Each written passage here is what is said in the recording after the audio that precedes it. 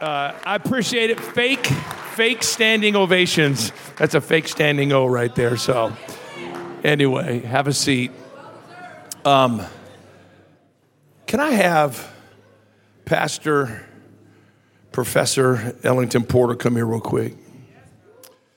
You know, one of my hopes in leading the school is to model how to lead organizations, how this thing happens. And it's a complex thing leading a university.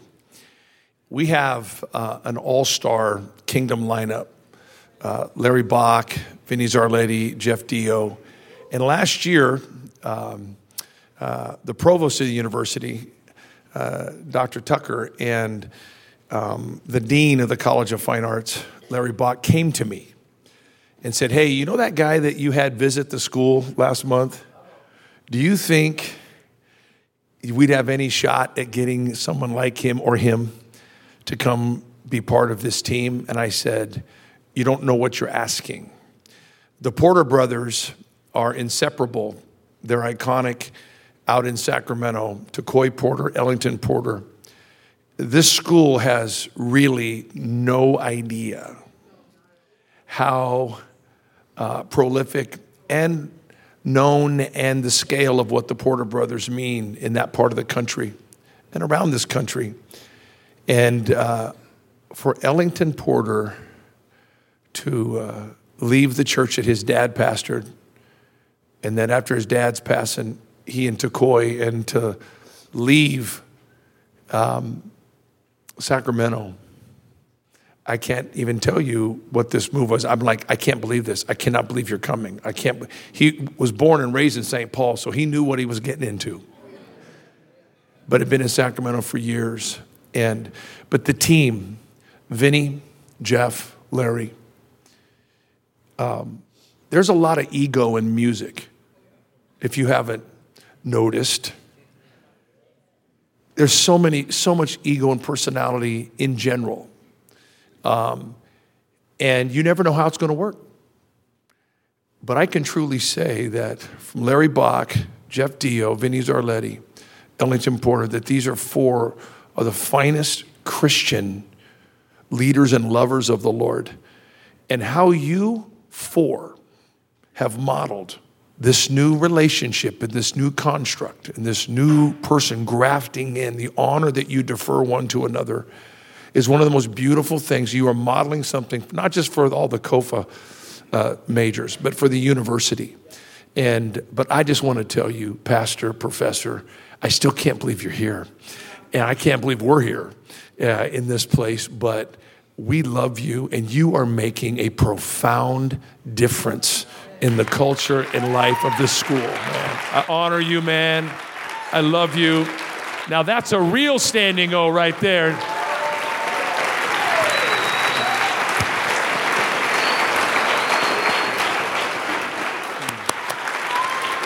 Woo! All right, hey, yeah.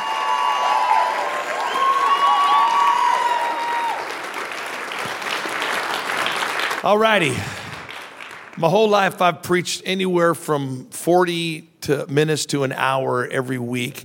This has just been a total recalibration to speak for 20 minutes. It's really changed a lot. So I give you like one-point messages or passages that are part of larger text. But I just really this year, I want to continue to give you the portions of the Bible that have changed my life, that were cornerstone pivot moments for me. And we want to get into this if we can.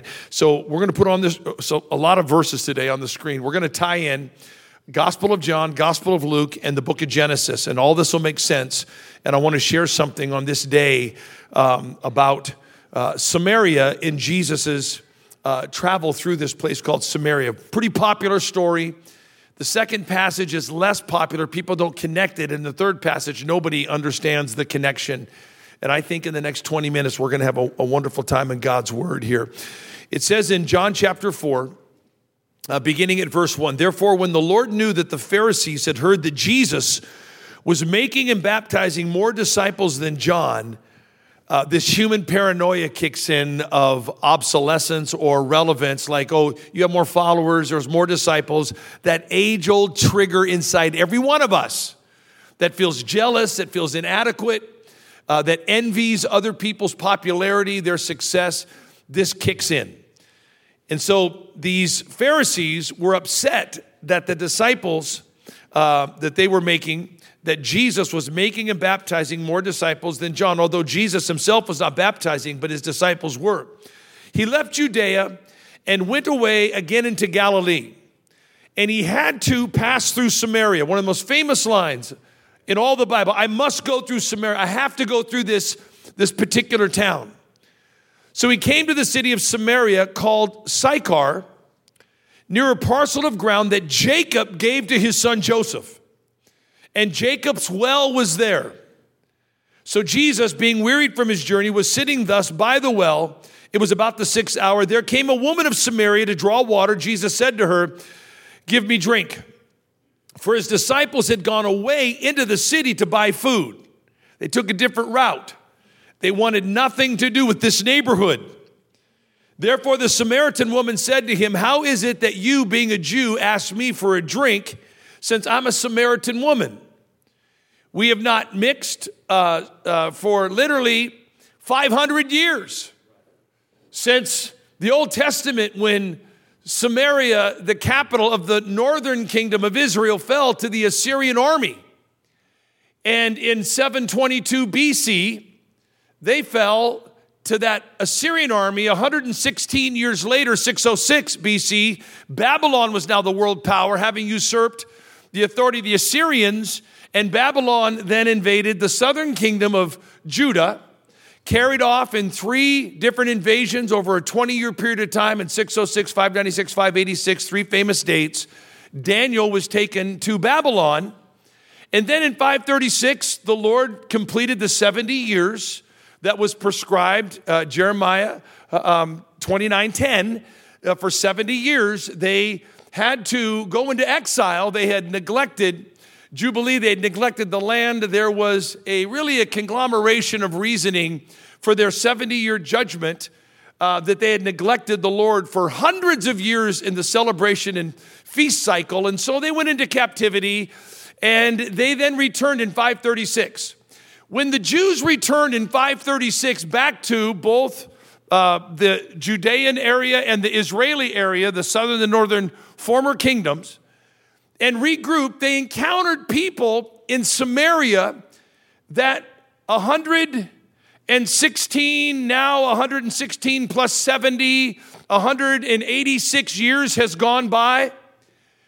From the 722 to the 536, and now they encountered several generations of people who had married the colonizers, the Assyrians.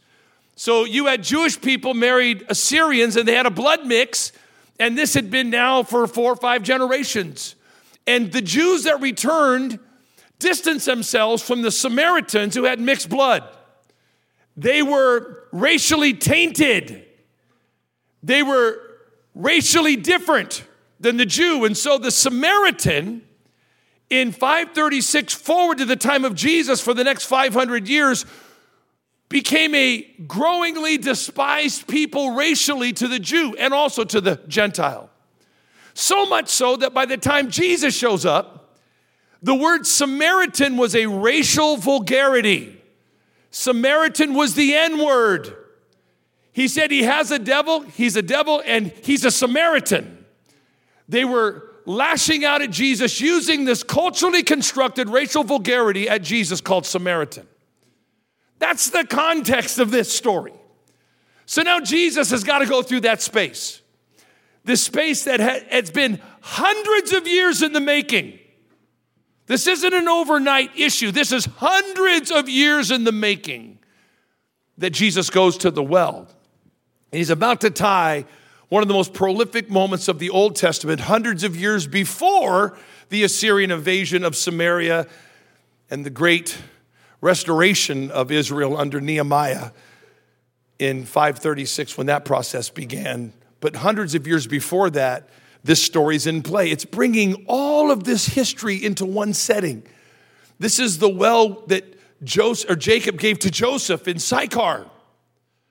That well, that's tying a whole lot of human history, converges into a relationship with a woman sitting on a well who is of this different racial hue and description and construct. Jesus said, I've got to go there. The disciples said, I'm going to avoid that neighborhood. If you walk in a straight line from Galilee to Judea, it takes 3 days on foot. Rome built a road that circumvented Samaria. So imagine if you're in California, this makes sense. I'm going from Seattle to Sacramento.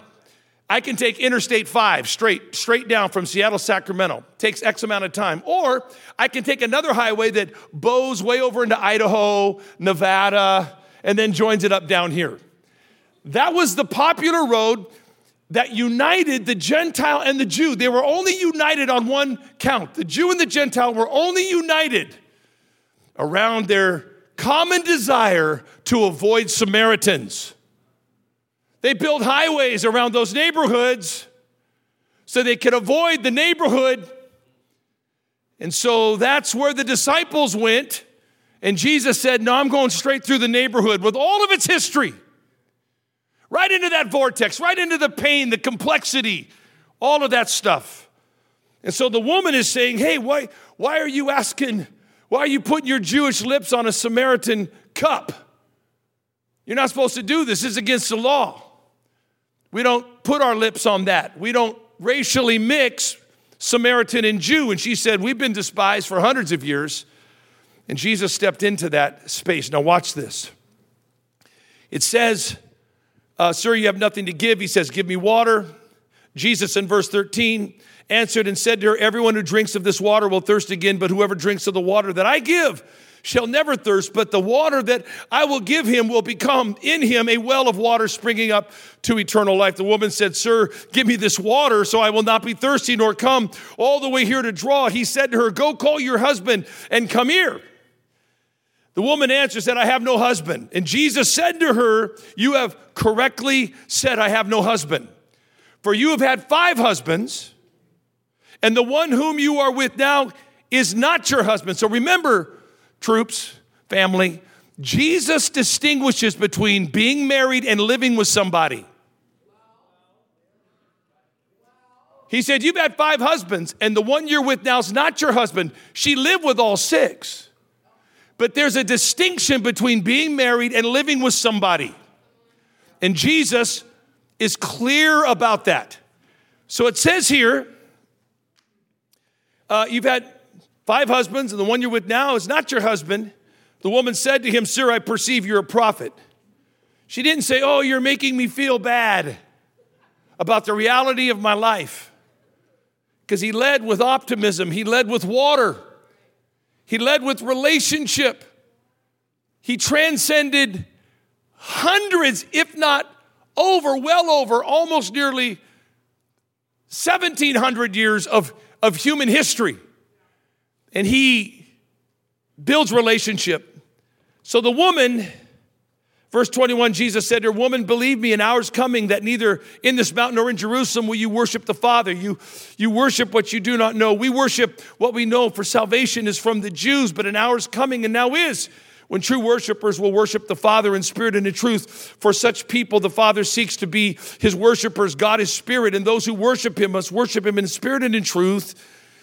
The woman said to him, I know that the Messiah is coming, he who is called Christ. When the one comes, he will declare all things to us. And Jesus said, I who speak to you am he.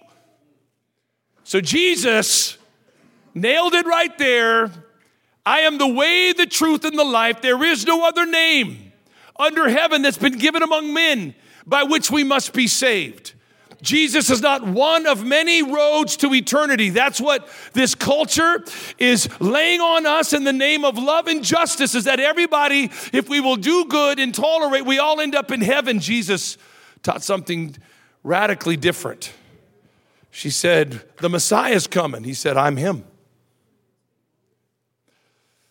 At this point, his disciples came, and they were amazed that he was speaking with a woman. Yet no one said, you got to get this, What do you seek, or why do you speak with her? So the disciples walk into the conversation, and the disciples have shown back up in the neighborhood that they're highly uncomfortable in. And they go, Jesus is talking to her?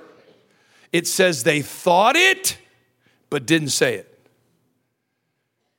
This isn't about us coming together with a declaration or a creed on love and diversity and all the things.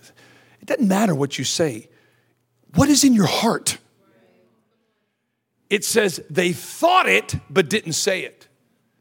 Some people hold back what they say because they're around a powerful, virtuous, noble kingdom leader, and they don't want to look stupid, so they don't say anything, but they totally disagree in their heart with what that person's doing. So it looks like they're in agreement because they've said nothing, but it doesn't matter that they didn't say it. It says because they thought it. So when you jump ahead to Luke 9 months later, Luke chapter 9, verses 51 through 56, 9 months later, you see what was really in their heart. When the days were approaching for his ascension, he was determined to go to Jerusalem, and he sent messengers on ahead of him, and they went and entered the village of the Samaritans to make arrangements for him, but they did not receive him because he was traveling toward Jerusalem. When his disciples, James and John, saw this, they said, Lord, do you want us to command down fire and burn these suckers up? We'll consume them right now with fire. You just call it out. We'll call in the airstrike, fire. And Jesus is like, he turned and rebuked them. You do not know what kind of spirit you have.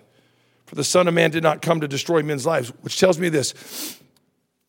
It's not what you not say, it's what we carry in our heart. And a time will come in which what is in your heart, it's going to spill.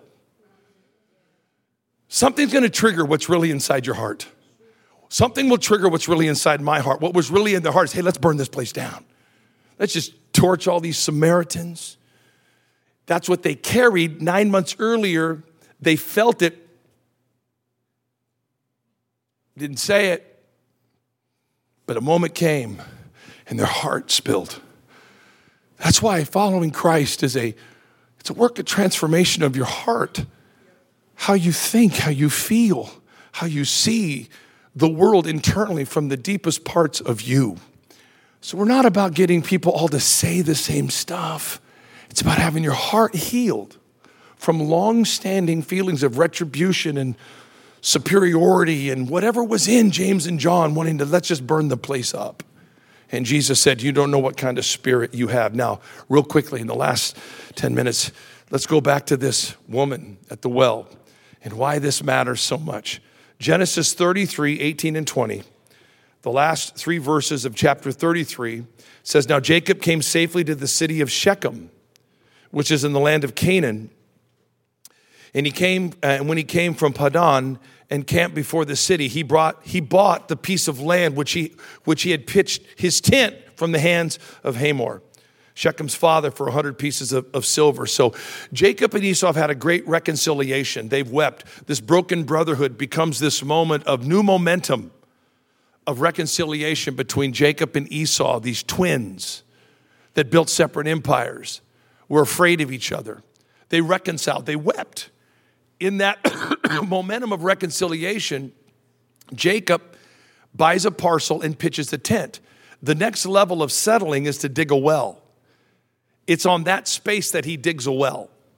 This moment of new momentum, this new chapter of reconciliation, it's powerful until in that very space, verse 1 of chapter 34 says, now Dinah, the daughter of Leah, whom she had borne to Jacob, went out to visit the daughters of the land. When Shechem, the son of Hamor, the Hivite, the prince of the land, saw her, he took her and laid with her by force. He rapes her. First rape in the Bible. First rape right there. This wonderful new momentum of reconciliation is destroyed by this awful action of rape. It's like Satan doing everything he can to rob, steal, kill, and destroy. And to mark the land like a dog walks in and marks the territory by urinating on something, enemy just walks in and just urinates right there on this land of reconciliation, this well of Jacob. It's an awful collision. Is this reconciliation or is this rape? What a juxtaposition in the Bible. So this man, Shechem, And Sychar, if you do your scholarship, you'll find out that Sychar and Shechem are interchangeable terminologies of a person and a land. It's the space where the well of Jacob was dug and established, where that first rape took place. Now let's jump ahead to Samaria. You got the racial component of the mixed bloodline, and then you have this social component of this woman sitting at a well, married 5 times, living with the dude, at the well of Jacob that was established because of victory and kingdom momentum in this beautiful reconciliation, but the enemy has stolen it. And here this woman is sitting right at that well, and that's the cities and the towns and communities that we are all called to be in. That's Minneapolis and that's rural Montana. Our society is sitting there caught between reconciliation and human violation. We as believers step into that space, but if we're afraid to fly in the face of history, fly in the face of social construct, then we will never be able to find the people that need him most. Jesus went to that well. The disciples walked around it. Finally came to that neighborhood. They shut up. They didn't say nothing. And then 9 months later, they say, he wants to burn this down, man. Let's burn it down. Because that's what was in their heart. Jesus delivers this woman. She runs into the city. If you read the text, it says she becomes this evangelist, this person who's met Christ, this new living water, and she runs into her community and says, I met a man. And her friends probably said, that's the last thing you need. She met another man. No, not that kind of man. I've met the Messiah. So let's just wrap this up. Here we go. A lot of history in our nation. A lot of history in every nation. History that defines our hesitancies. History that defines our patterns. Believers who are so full of God's kingdom, we're not ruled by that history. We understand its existence. It does not navigate our behaviors. Jesus goes into this vortex, this well, that hundreds of years ago was established because of reconciliation between Esau and Jacob. That the devil stepped right into that reconciliation and this terrible action against Dinah, Jacob's only daughter, happens, and she is raped. So we're confused. What does this represent? Now, many, many years later, that's where the lost are, and they're torn between both of those replications of human brokenness and the hope of living water and the hope of restoration and reconciliation. You have to go to that space. Every one of us in this room, we are called into that space to move the broken toward the hope of what that well was originally all about. That symbol of Jacob's well, realized metaphorically in the person of Jesus, bringing living water. So no matter what we are told about Samaria, let's all stand together. What we're told about Samaria, what we're told about neighborhoods, we have no idea, friends, how neighborhoods actually became the way they are. We just offer a quick evaluation the way that the disciples did. And they said, I ain't going through that neighborhood. I'm going to take the highway around. So the Gentiles and the Jews walked 6 days to avoid Samaria. When going the way Jesus went, it takes 3 days. Because friends, I want you to hear me. It takes more effort to avoid people than it does to engage with them. Oh, we got to go reach the lost. No. We spend more time, money, and energy mapping out avoidance than we do ministering to the world that is right in front of us at every given moment. So I pray that we would be a Samaria-driven university. We would not be afraid of a single neighborhood. We would not be ruled by history. We would not be follow patterns. That we would let Jesus heal our hearts, not just keep us quiet because we don't want to look like we don't agree. If there's any fire in my heart toward any people group, because I carry all this, the miseducation and that powerful message yesterday, that miseducation, Lord, heal my heart. I don't want to call fire down on anybody. God, that is up to you in your timing. I want people to be saved. I want them to be healed. I want to be in relationship. I want to put my Jewish lips on a Samaritan cup every single day in every single way that I can in my life. And I believe that's why you're at this university. You're learning top-level skill sets to go out of this place and to go through Samaria, not to walk around it. So Jesus, we pray. Let's lift our hands again as Pastor Ellington told us earlier to do. Can we lift our hands? Lord, we receive the word right now into our life, Lord Jesus. We receive these passages of Scripture, Lord. I know it can look like a complicated, quick, fast, and furious teaching, Lord, but it really is not. Father, heal our hearts and make us new, God. Make us one. Father, we give you praise, we give you honor, we give you glory in this house. Thank you for an amazing week, an amazing month, God. We can't wait for next week and the week after, God. Lord, help this student body to honor you in all of their ways, God, to grow together as a family, Lord, Lord, to sit with new people at lunch, Lord, to be able to reflect, Lord, that university that looks like heaven, God, in our classes, Lord, in the cafeteria, God. Lord, help us to always be, Lord, including people that are different than us, oh God. And Father, we love you, we praise you, we honor you, and we give you all the glory in this building today in Jesus' name. How many glad you came to chapel on Friday today? Now I want you to get all your homework done and stay on fire for Christ. Now watch, Fridays is prayer and fasting time.